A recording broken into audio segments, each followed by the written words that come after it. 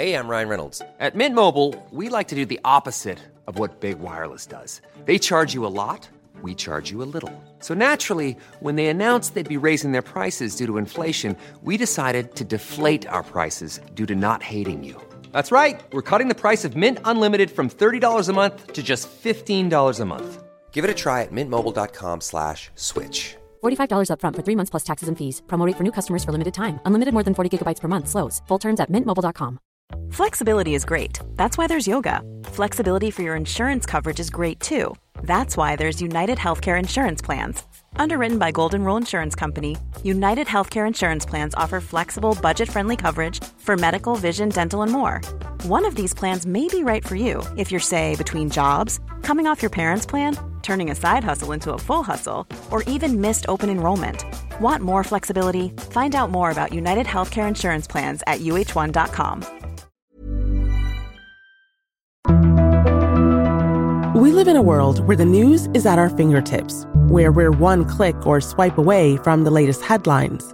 But how often do we stop swiping and scrolling and just listen? It's the difference between knowing what's in the headlines and understanding how it got there. I'm Malika Bilal, and this is The Take, Al Jazeera's daily news podcast, where we bring you the context and the people behind the global stories that matter. Subscribe wherever you listen to podcasts. This episode of Canada Land Shortcuts is brought to you by Summer Camp, Camp Tournesol. This is French camp for your kids in the GTA. Tens of thousands of kids aged 4 to 14 go to one of the 17 day camp campuses in the GTA. They've got an overnight camp in Bracebridge, a 13-day trip to Quebec. This is for kids at all levels of French. Fun day camp and overnight experience, and they'll develop their French through experiential learning, not through classroom lessons. Watch your kids' French skills skyrocket over the summer at Camp Tournesol. Go to campt.ca and use the promo code CanadaLand to get $20 off. And this episode is brought to you by Lyft. The fastest growing rideshare company in the USA is now here, also Toronto and the GTA. Listeners from Hamilton to Oshawa, from Harbourfront to Richmond Hill can now download the Lyft app and ride in just minutes. Lyft is preferred by drivers and passengers for its safe and friendly experience. Go to lyft.com/invite/CanadaLand. You'll get $15 off of your first ride. That's like a free ride. Lyft with a y.com/invite/CanadaLand. Offer code CanadaLand. Terms and conditions apply.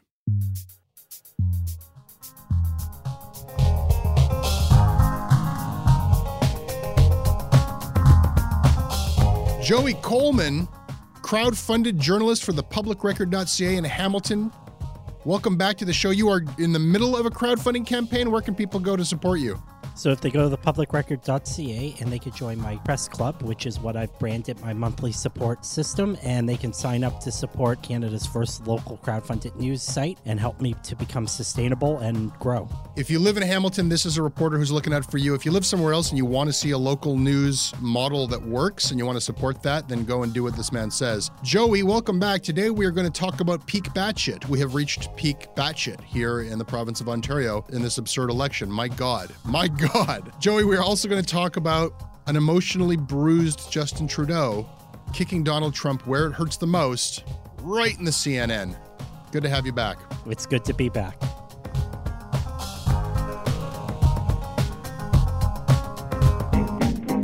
This episode of Shortcuts is brought to you by Jane Shee, Deanna Spence, Lorenzo Nicolette, Lauren Dingwall, Patrick McBride, Lauren Douglas, Dan Gaston, and Harriet Pierce. I support Canada Land because you have interesting guests and interesting conversation. This episode is also brought to people by Hover. Joe, you know what it's like when you're launching an idea. You got to go get the domain. You got to find out if the domain's available. You got to go check it out. You got to park it with a good domain provider. Yes, and Hover, I'm wearing Hover socks right now. I used Hover this weekend, and I've got to say it's a great interface, very easy to use, and I had an idea, which was I now own jessebrown.me. So Canada Land listeners, let me know where that domain should redirect, and I'll put it a redirect for you. What? All right. Excellent. The man wearing Hover socks has bought jessebrown.me. I didn't hear anything but that. Okay, Hover is a good place to get a domain from. because they don't upsell you and they got good support and they help you find the domain that you want. Apparently, they also have socks, and apparently, Joey Coleman is squatting on my domain. Go and check out hover.com/CanadaLand, and you'll get 10% off of your first purchase. Joey, did you use a CanadaLand discount code to steal my domain from me? I used the discount code from WordCamp, but the next domain I squat on, I will use the CanadaLand discount code. That's great to know. Hover.com/CanadaLand.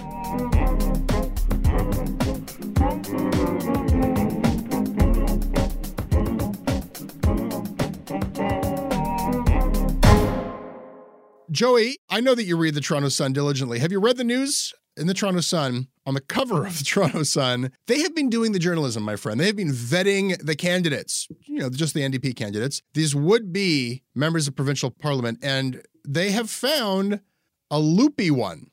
On the cover of the Toronto Sun, NDP candidate found loopy, another loopy candidate. I am so glad the Toronto Sun is finding these problematic NDP candidates and doing the vetting that the party is not. There was just one problem with that story. The NDP candidate in question, Gail Vaz-Oxlade, not actually an NDP candidate. Well, they had to have something on the cover that day to distract from the latest Doug Ford story. Well, to be fair, they broke the latest Doug Ford story, which I want to talk with you about later. There's sort of an unlikely place to break this story of Renata Ford's lawsuit against Doug Ford, but I believe the Sun had it very first. I don't want to harp on somebody's simple human error. Their absolutely humiliating error of I can't believe that they put on the cover of their newspaper. And it wasn't Sue-Ann Levy, the author of the piece in question. She was not confused that Gail Vaz-Oxlade was an NDP candidate and not just a critic of Doug Ford. It was whoever wrote that headline. And then it appeared again inside the Toronto Sun that this is a candidate. Tiny correction, the error goes on the cover of the newspaper. The correction is doesn't get as much attention. Oh, well, mistakes happen. Meanwhile, an 81-year-old Conservative candidate, the sitting member of provincial parliament, Raymond Cho, was out campaigning, as one does, on the grounds of a public school, which happens to be illegal, when he got into a physical altercation with a 7th grade student who was allegedly ripping down his flyers. Apologizing for this physical altercation, the 81-year-old Raymond Cho says, "I was asking him to pick up my flyer, and while I was doing so, I lightly touched his head," for which I apologize. That doesn't sound so bad at all, does it? He lightly touched his head. That feels like an affectionate grandfatherly pat as I picture this going down. Did you read that one, Joey? I read that and I smiled. As you may recall, I was gently moved by a Hamilton City Councillor. And the thing of all the crazy stories that have come out in this election, the idea that a sitting member of provincial parliament has any contact whatsoever with a 7-year-old, I don't care if it's gentle or not, it's mind-boggling. Fake news, a 7th grade student. This young punk knew what he was doing. He was in junior high, not 7 years old. I think if you are an 81-year-old politician illegally campaigning on school grounds and some young punk is ripping down your campaign material, swat him one on the noggin. Go for it. My God. No, I don't mean to make light of this. I know that an elected official roughed you up as you were doing your job as a journalist. This is unconscionable. This is almost as bad as a candidate who is not a candidate saying loopy things. What? Joey. Whatever happened to the appearance of scandal was scandal enough for a politician that they would go out of their way to even have the slightest appearance of something wrong, let alone now where you just have politicians just flat out saying, yeah, fake news. We've gone way past that, my friend. We are just launched into the stratosphere, very far past that. We're in Doug Ford territory. Let's play this one. There is breaking news involving Doug Ford tonight. The PC leader is denying allegations leveled against him by his late brother's widow, Renata Ford. They allege that Doug has deprived them of millions of dollars, including shares in the family company, even a life insurance policy. In the suit filed on Friday, Renata Ford also accuses Doug Ford of being negligent in managing the family company called Deco Labels. And she goes on to claim that his financial decisions have led to a steady drop in its value. These statements are false. They're without merit. They'll be proven in court. And we just can't figure out, where this came from. We just can't figure it out. I'll let the people decide. He can't figure, where is this coming from? From his sister-in-law, who has mortgaged her house like 3 times and it's now for sale. Where is it coming from? He also says that she's been threatening to do this for months, but he's shocked. Where is this coming from? Joey, who among us can say that they did not run our family business into the ground and looted the estate of our dead brother in order to screw over our own niece, nephew, and widowed sister-in-law out of their inheritance? Who among us can cast aspersions on Doug Ford? A perfectly normal qualification for being Premier of Ontario is running the family business into the ground, apparently. Let's look at the reporting of this story. It was the Toronto Sun. I mean, we published this internal document from Sun Management that they had a predetermined agenda to essentially act as a campaign wing, as a propaganda wing of the Doug Ford campaign. They knew what stories they were going to come at. They knew how they were going to hammer the Liberals. They implicated their reporters in their predetermined plan. It is no shocking surprise, and I won't feign surprise, that the Toronto Sun has been campaigning for Doug Ford throughout this. It was a surprise to me that the first news organ to break word of this lawsuit against Doug Ford by Rob Ford's widow was the Toronto Sun. And, I think we figured out a little bit about how that happened, not to take away from the fact that there is some level of credit that must be given that, like, at least when it came down to the things, they didn't have a choice, right? Here's what we think happened. Jonathan Goldsby here looked at the Toronto Star report that came out very shortly after the Sun report and noticed that it was the level of detail was much greater, and it was evident to him that the Star had knowledge of this lawsuit for a greater period of time than the Sun, which put out this very hastily written report with typos in it from actually an executive at the Sun wrote this breaking news story. And what it seems to us happened is that the story was about to break from the Star and it was leaked to the Sun. The Sun then had a decision to make. They obviously can't bury the story because the Star is going to publish it, but they do have an opportunity to scoop the Star. So they go ahead and break the news. And the interesting fallout of that is that because the Sun broke the story of this lawsuit, the Sun was not available to Doug Ford as a place to go and get his side of it across. Like if the Star had broken it, the usual playbook would be this, Kevin Donovan at the Star breaks this very, very damaging story to Doug Ford. And then Ford turns around and, calls up Joe Warmington or whoever at the Sun and gets a very friendly interview for his side of it. But he was deprived of that. By the time people hear this, it might not matter. I mean, like we're recording on Wednesday. Tomorrow people vote. Tomorrow being the day that everyone's listening to this. And depending on when you listen to this, Doug Ford's probably premier. I think that's a likelihood if we're going based upon the polls. But my feeling here in Hamilton, both in the city and out in the suburbs, and the suburbs are traditional conservative territory, is the electorate is going to decide when they hit that ballot box. I think that, polls are giving us a good indication of the strength of the NDP, but I don't know if the polls are going to give us that final count, because I think a lot of people are going to be making their decision when they're standing in the polling booth, not before. I think so. I guess I wonder that kind of aspect of the vote that the polls can't reflect, those late-minute decision changes, the kind of things that you do in private. I suspect that'll favor Ford more than Horwath. But let's talk about the polls. Let's talk about Doug Ford's accusation in his mailer to his base, to his party members. Familiar territory, I'm the underdog, I'm the victim of the media. They don't want us to win, he wrote, accusing the media and pollsters of ganging up against him. Now, on the one, this has been widely ridiculed. Pollsters, of course, have a very, very strong incentive to get things right. And the idea that they're pushing favorable NDP polls over the truth would be them acting directly against their interest. Also, the idea that they're actually colluding with the media to portray, as we've seen story after story of the NDP surging, the NDP gaining on the Conservatives, the idea that that's like some kind of conspiracy against Doug Ford, I think is laughable. But I'm going to stand up for Doug Ford here. I actually think that when he says that the reporting on the polls of this NDP surge is unfair to him, he's kind of right. Because, Joey, I feel like what the headlines have been focusing on is the popular vote, that the NDP has been catching up to the Tories in the popular vote. Who gives a shit about the popular vote? We don't determine this by the popular vote. Those same polls, if the media had decided to focus on a different aspect of them, like the part of them that actually will determine who forms government, would consistently show either a minority or a majority win for the Ontario Progressive Conservatives. So isn't he right that the media has been kind of like inflating the idea that the NDP is caught up to him or overtaken him? He's taken advantage of the fact that the media has engaged in horse race coverage. Polls provide a nice daily something that the media sees as objective to put the news peg onto each day. Every major media site has their poll tracker that you can watch the polls moving up and down.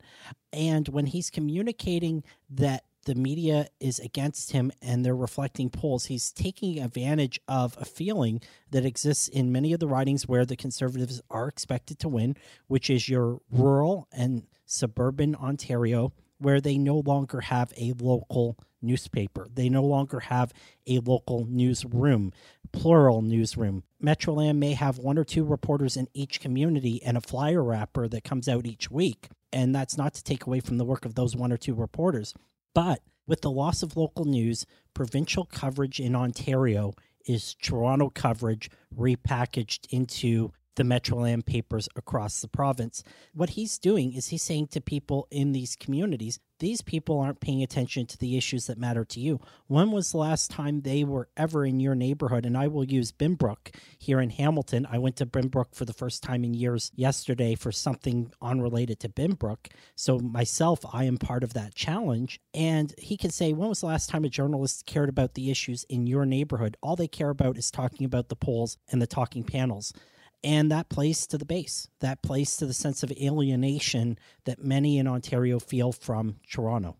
It's sort of a contradictory complaint that the media is terrible and the media has disappeared. It's like, this food is awful and the portions are so small.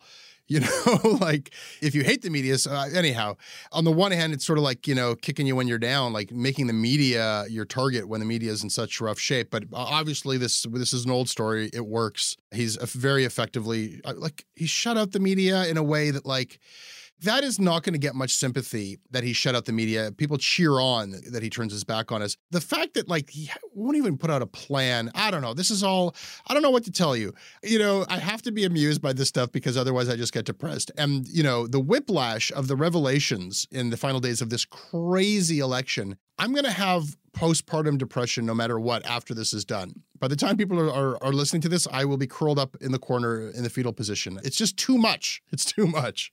The interesting thing I'm finding is that people want high-quality media that they feel connected to help them make sense of the chaos of this election. When I go out into the suburbs of Hamilton last week, the number one question I'm getting from people is, who are you voting for? Why? Who should I vote for? And I have to tell people, I unfortunately cover Hamilton City Hall. I'm not covering Queen's Park. But what I get a sense of is that there's a real hunger for a revived news media. So I would suggest to you that right now people are complaining about the restaurant because the food sucks, but they're still looking to eat somewhere. And they're waiting for somebody to create that good restaurant. Joey Coleman, you know shortcuts. We note things duly. What do you got? So I want to duly note a recent panel at the Radio, Television, Digital News Association conference, and you can view this online, where Catherine Bradbury, the editor-in-chief of Metro Newspapers, was speaking on a panel about the resurgence of local news. And the panel, of course, was executives who long ago left local news but oversee local news. And during the panel, she discussed the fact that they watch their metrics very closely. And she stated that they're going to do the types of stories people want to read over the 5,000-word analysis of City Hall. Yeah, if data tells you that people are one of the things we find is that people are really interested in local stories about people, the little guy who gets wronged, who we help, or they help themselves, or the community helps them. That story gets a lot more traction than a 5,000-word analysis piece on City Hall. It's really? So yes, we will adjust in that way. And this frustrates me greatly because I hear a lot from her company about the need for a news bailout because the news is such a public good, it needs to be bailed out by the federal government. Yet, what I'm hearing there is we're going to focus on the stories that generate interest, not the stories that necessarily matter. And if they want a government bailout, they need to prove to me as a taxpayer that that bailout is of good value to me. And don't get me wrong, I like reading the feel-good stories too. But a bailout to me is going to be, you're going to be at City Hall holding them to account. You're going to be at boards, commissions, agencies. You're going to do the work that needs to get done because there is no commercial viability to it. Duly noted. I want to duly note the screaming debates between various Jordan Peterson fanboys on Reddit. Why am I alerting your attention towards that? That's always happening. It's actually the fallout to a piece of journalism we published last week. Our own editor, Jonathan Goldsby, spent weeks on this story where, and I'm sorry, everyone's done with Jordan Peterson, but we had one more. We had one more because we had a patient of his come forward with a story of how his fame impacted her treatment. And because Peterson invokes his clinical practice and invokes his patients and sometimes tells, I would say, maybe too much about his patients in his own public commentary, hearing that from the patient's point of view seemed to be absolutely interesting and newsworthy to us. And so we did this story, which, as it revealed itself to us, was clearly not a scandal or any kind of a takedown, but was really an interesting look at what happens when you're in therapy with somebody who becomes this unprecedented internet phenomenon and how that impacts your treatment. Peterson threatened us with a lawsuit if we published it. We published it anyhow. Maybe he'll sue us. I don't know. What I want to bring up here is that, as soon as the piece is published, before there's even time to read it, it's a rather long piece, Peterson's fans are online saying, this is nothing. You got nothing. It's a nothing burger. And after they kind of high-fived each other and retweeted each other on that a few times, a couple of dissenting voices came into the mix saying I don't know. I feel like there were some possible privacy violations here. And, if I was in a vulnerable place with my therapist and they went on TV telling me they were too sick to see me, but they went on TV instead.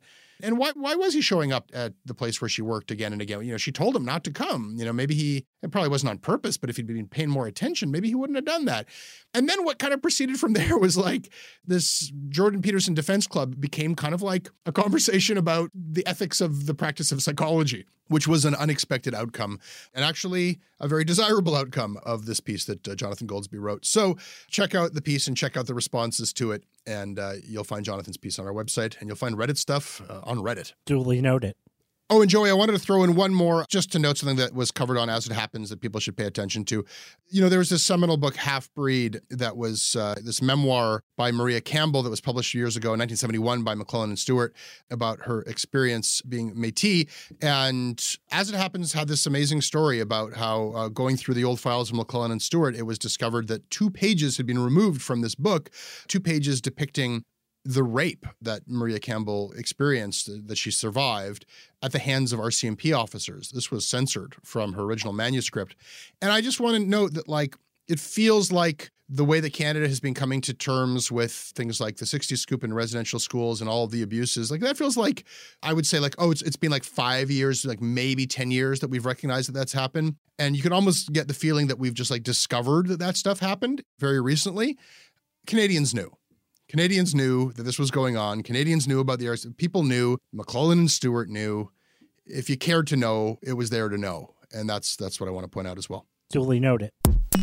This episode is brought to you by AG1. Listen, taking care of your health is not always easy, but it should at least be simple. That is why for months now, I start every day by drinking AG1. I take a scoop of this green powder, I mix it in a canister with water, shake it up, and I drink it. I get hydrated and I get energized and focused and ready to take on the day, knowing that I have vitamins, minerals, pre and probiotics, and a lot more. These are things that science tells us we need. They are also things that I don't necessarily get every day outside of my AG1. Listen, if there's one product that I'm going to recommend that will help you elevate your health, it's AG1. And that is why I have been partnered up with them for so long.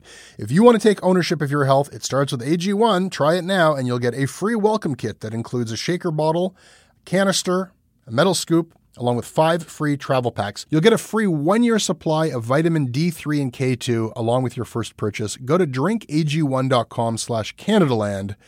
That is drinkag1.com/Canadaland. Check it out. Joey, I'm going to thank our second sponsor, a new sponsor, Rover.com. Rover.com. What is this for? This is for dog owners. If you need dog walkers, pet sitting, home dog boarding, daycare for your pet, Rover makes it easier to own a pet. It connects pet parents with dog people who will treat their pets like family. And they only accept 20% of the people who want to be caregivers to pets. And they're making life a lot easier for dog owners. And they're making my life harder because I am under daily pressure to get a dog. I have 2 small kids. My wife grew up with dogs. I've never owned a dog. I don't want a dog. I just got out of having babies around. Like, I don't want a dog. And my go-to excuse is like, it's just too hard. We can't go on vacation. We'll constantly be bothering friends and family to sit for this hypothetical dog that I don't want anyhow. And now there's Rover.com, and they're making it easier and affordable, and you can trust these. I'm out one excuse. I have one less excuse for not getting a dog. I think JesseBrown.me will be pointing to why you need to get a dog. Everyone is against me. Go to rover.com/Canadaland and you'll get $25 off of your first booking with rover.com when you use the promo code Canadaland. $25 towards dog walking, doggy daycare, whatever it is you might want, you people who enjoy the presence of dogs at rover.com/Canadaland. Well, it is on. The one thing the Trudeau government has done everything to avoid since Donald Trump became president. A trade war. Justin Trudeau, obviously, these are the U.S.'s good friends. Yeah. Your reaction felt as if you felt jilted, as if you felt like Canada got like, wait a minute, we've done all these things for the United States over the years, and this is how you treat us. It came across as if you felt as if Canada was being taken advantage of. Do you really believe that Canada, that your NATO allies represent a national security threat to you? And that's why the Prime Minister said it is frankly insulting. And I would just say to all of Canada's American friends, and there are so many, seriously? Seriously, guys? I thought we were friends, said Chrystia Freeland on CNN. Seriously? And there was Justin Trudeau on Meet the Press. And they said, Justin, you sound jilted. You sound surprised and hurt that Donald Trump has done this to you. What did they think Donald Trump was like? All the time that they were playing nice, it's like, Justin's like, but I went to the play. I went to Come From Away with your daughter. And Jerry Butts like shook Steve Bannon's hand. And, you know, when you said all that stuff about African countries being shitholes, and you said that there were both sides in Charlottesville, I kept my mouth shut. And, you know, and now you're coming after me? This time it's personal, Joey. That's what the media's got his back. The Globe and Mail's editorial. This time it's personal. Donald Trump's erratic and irresponsible decision to impose tariffs on Canadian steel and aluminum is an attack so hurtful as to be incomprehensible. We can't even comprehend what Trump is doing. Do you buy this pearl clutching, this like supposed surprise? Like, what did they think Donald Trump was going to do? Who knows what Donald Trump's going to do? You have to check his Twitter to find out. He's doing exactly what he said he was going to do. It's exactly what he said he was going to do. And we keep acting surprised that he does it. Donald says a lot of things. I mean, that's the problem. I was surprised, and I'm here in Steeltown, and there was an element of surprise because we thought there was no way that this was going to happen, that somehow the rest of the American government would rein Donald Trump in. And I know that sounds crazy in hindsight. You know, the idea here and Trudeau's getting applauded for that now he's growing up. He's getting tough with Trump. So he's going to go on the American cable news shows. He's going to go on Meet the Press. He's going to send his people. And this is what Trump pays attention to, how he looks in the American press. So this is like they're going to exert like kind of some sort of soft PR influence on him by playing this like, we thought we were your friends. And that's going to make like, you got to go on like Fox and Friends and make him look bad if you actually want to play that card. I just feel like I don't know anything about trade, about NAFTA, but I know a little bit about poker, Joey, and I know what it means to be a bully at the poker table. Like when you've got the towering big stack, you don't have to be a very good poker player if you're willing to be erratic and aggressive all the time. Every time you get into any kind of a hand, you let it be known that your opponent is going to have to risk everything in front of them if they want to challenge you, and throw enough chaos into your game that they don't know when you're going to do that, and you've got everybody on their back heels. And the first thing that happens is that you've broken decorum and etiquette, and people are like, oh, you're ruining the game. Stop being such a big bully. So that's what's playing out here. And the second thing is there's only one way to stop a bully like that, which is to call them on it. You got to be willing to actually go toe to toe, and usually one or two people, you got to have a strong hand and a bit of luck. But as soon as the bully gets smacked back once and loses a good chunk of their stack, that's it. The aggression's gone. I don't know if that analogy is at all applicable or useful here, but I thought I'd share it. Well, I really hope that the Republican Congress reins him in, but I think that the Republican Congress is so afraid of the midterms right now that they don't want to do anything until after the midterm elections, which leaves us in a situation of waiting it out, because I don't know what leverage we as Canada have that wouldn't harm ourselves even further. I do want to note that the New York Times did an excellent piece where they came into Hamilton and they spoke to Hamiltonians about the steel industry, about how they feel about the trade war, and they've done really good coverage on both sides of the border looking at this issue, and I found it very informative. And Joey, you were saying before, like, it's not just Justin Trudeau and Chrystia Freeland, like Hamiltonians were surprised too, like that same thing of like, sure, he's threatening it, but you didn't think he'd actually do it. You think that's an accurate like reflection of the mood there? Like, I mean, it's so stupid and self-defeating and it's against American interests that the general impression was that this was never going to happen? That's it. I mean, if you live in this area and you see the Highway 401 and you realize just how integrated trade is in the border. People here, we go over the border, like most Canadians that live near the border, we go over the border all the time. You don't even think about it. I have friends that like going to Buffalo on Friday night for drinks and then come back.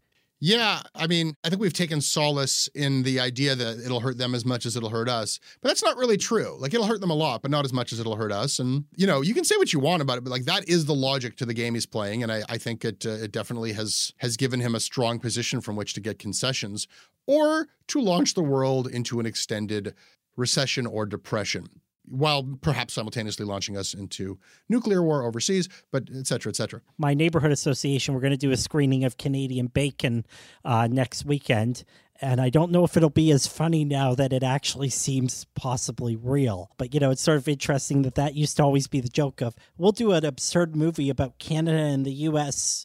going to war, and now we actually have a trade war. It's just so hard to believe. Andrew Mitrovica, who is always appalled and outraged in every editorial he writes these days for Al Jazeera, career investigative journalist and journalism instructor, Andrew Mitrovica, who's been on this show before.